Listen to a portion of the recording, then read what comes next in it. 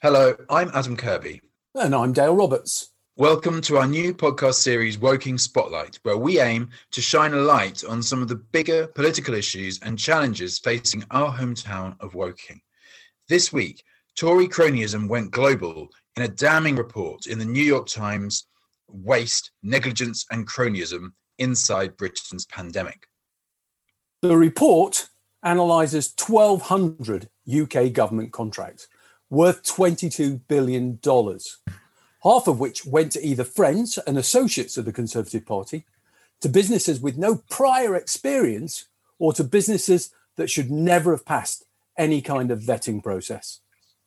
In this and future episodes of Woking Spotlight, we ask, are we doing everything we can locally to avoid what we see nationally, where we are seeing Tory jobs for pals, buried reports, secrecy and shabby decision-making? And are we also asking, what can we do to stop it? What can we do to ensure that Woking's local government is competent, efficient and transparent? We're calling this special series Woking Spotlight, with the aim of ensuring decisions being made by Woking Council are taken in the best interests of us as constituents and can be benchmarked against the best of the private sector. Today's guest is a lawyer, Woking Lib Dem councillor and chair of the Woking Borough Council Planning Committee. Welcome to Graham Christie. Thank you for inviting me, Adam and Dale. Graham, we understand that the Lib Dems have recently intervened successfully in a situation that the New York Times might also call waste, negligence and cronyism. We successfully intervened in a backroom proposal to give the retiring CEO of Woking Borough Council, Ray Morgan, a new role. What's the background to that? Ray Morgan is due to retire as Chief Executive of Woking Borough Council when his current contract expires on 31st March 2021. Plans are in place to recruit his replacement. The job specification has been drawn up by recruitment consultants. The vacancy has been advertised and interviews for applicants took place this week. It is anticipated that the new CEO will be appointed early in January. Before the CEO vacancy has been filled, the Conservative group in the council put forward a proposal that Ray Morgan be appointed as contract manager of the Victoria Square project at a salary of £62,145 per annum, plus unspecified, what were called flexible benefits, and that he should be provided with a serviced office, the costs of which not known or are not known at present. Furthermore, the proposal is that it should be a rolling 3-month contract, which of course means that it can be extended indefinitely without any scrutiny. The Tories leadership produced no job description at all, conducted no proper recruitment or selection process. The Tories did not discuss their plans with any other council members, nor did they seek any consensus on the need for the role. So Graham, what are the Lib Dems' views on this proposal? There is no need for such an appointment. The Victoria Square project already has a project manager provided by the Moyallen Group, and they have performed this task very well since the inception of the project 3 years ago. The current project manager can and should continue to report directly to the new CEO and not via the intermediary of a new contract manager of some sort who just happens to be the previous Woking Borough Council CEO. The Lib Dems and the council also feel it is totally unreasonable to saddle Woking Borough Council's new CEO with such an appointment, just days before the new CEO is appointed. The new CEO must be given the freedom to decide whether he or she wants such a person to be appointed, the terms and conditions of such an appointment, and who that person should be. If anybody, the new CEO could then put his or her proposal to the council for consideration and approval. We believe the best possible candidate to fill the position of the CEO needs to be located, and it should be somebody who can bring a fresh view and strategy to Woking Borough Council. COVID-19 and Brexit have already changed dramatically the whole world in the last year and will continue with further dramatic changes in the new year. The new CEO must not be constrained by past thinking and the old ways of doing things.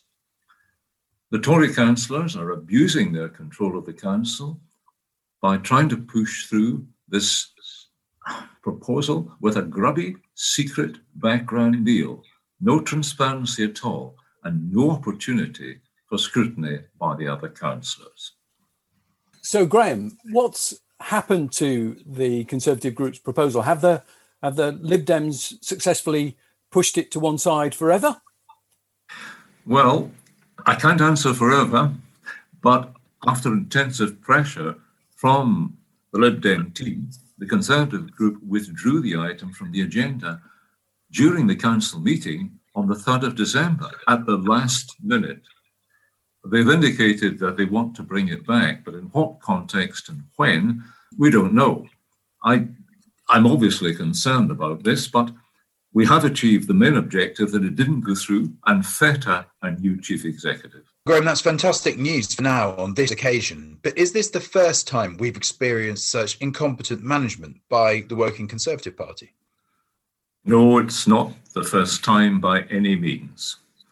To give you an example, in 2015 and 2019, routine reports by the well-known Local Government Association, called a peer group report, identified poor management practices. And in fact, it also identified the fact there was no succession plan in Woking for Woking Borough Council's officers.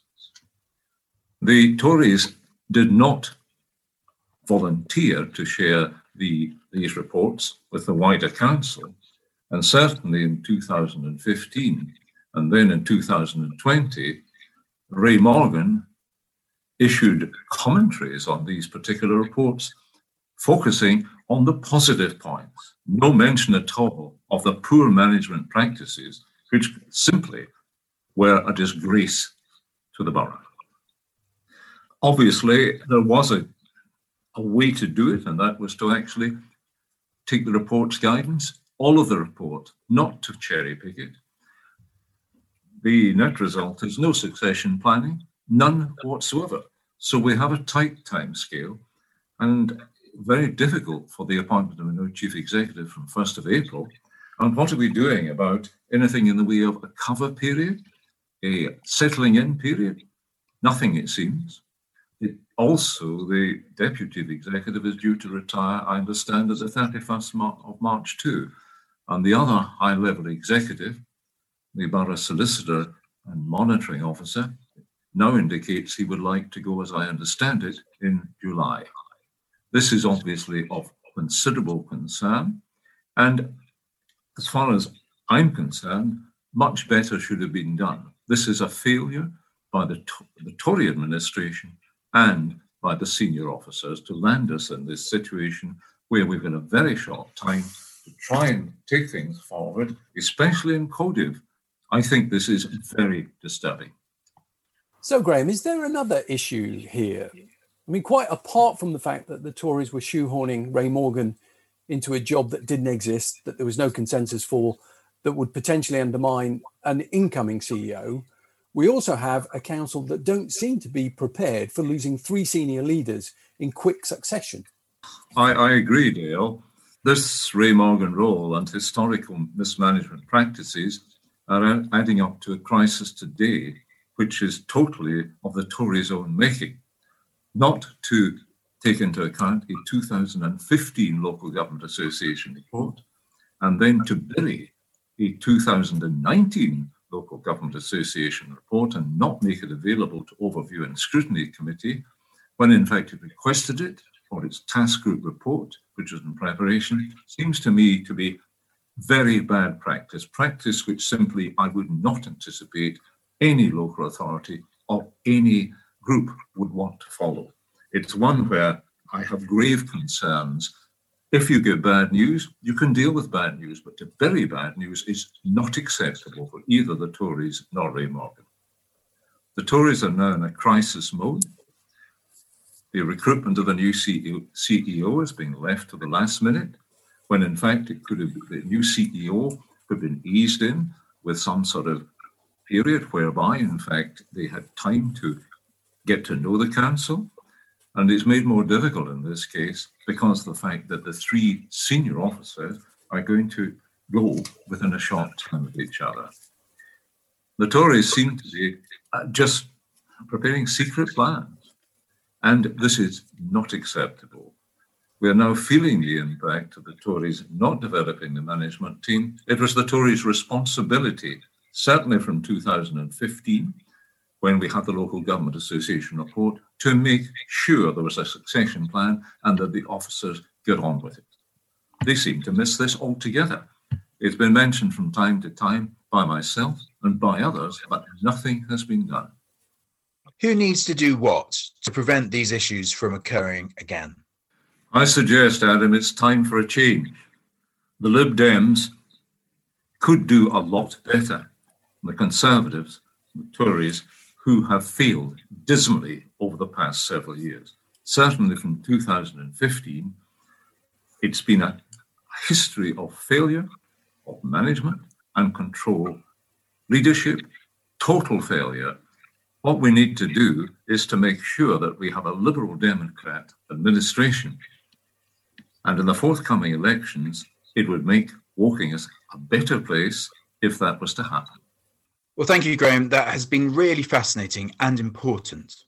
Thank you very much, Adam, for inviting me. Well, we would also like to invite you to come next time to talk about the football club and the developments around there, if that would be all right. Gratefully accepted. Thank you very much, Adam. Looking forward to it. That was clearly fascinating. But first of all, one thing really stood out to me. We've been speaking about the fundamentals of competent management, but not any of the issues that we hear about from residents in Woking. We mentioned with Graham the palaver, I'll put it that way, around the potential developments around the football club. But this is only the start. So we will be planning many more episodes of Woking Spotlight with this approach to investigating. I look forward to more interviews as we've just had with Graham and understanding this subject a great deal more. I think it's going to be helpful to everybody in Woking to understand more about what's really taking place. Yeah. So if this has intrigued you and you care about those decisions that impact all our lives locally in Woking, then thank you for downloading and look out for and download the next episode of Woking Spotlight. Stay tuned. Look out for more updates. Thank you.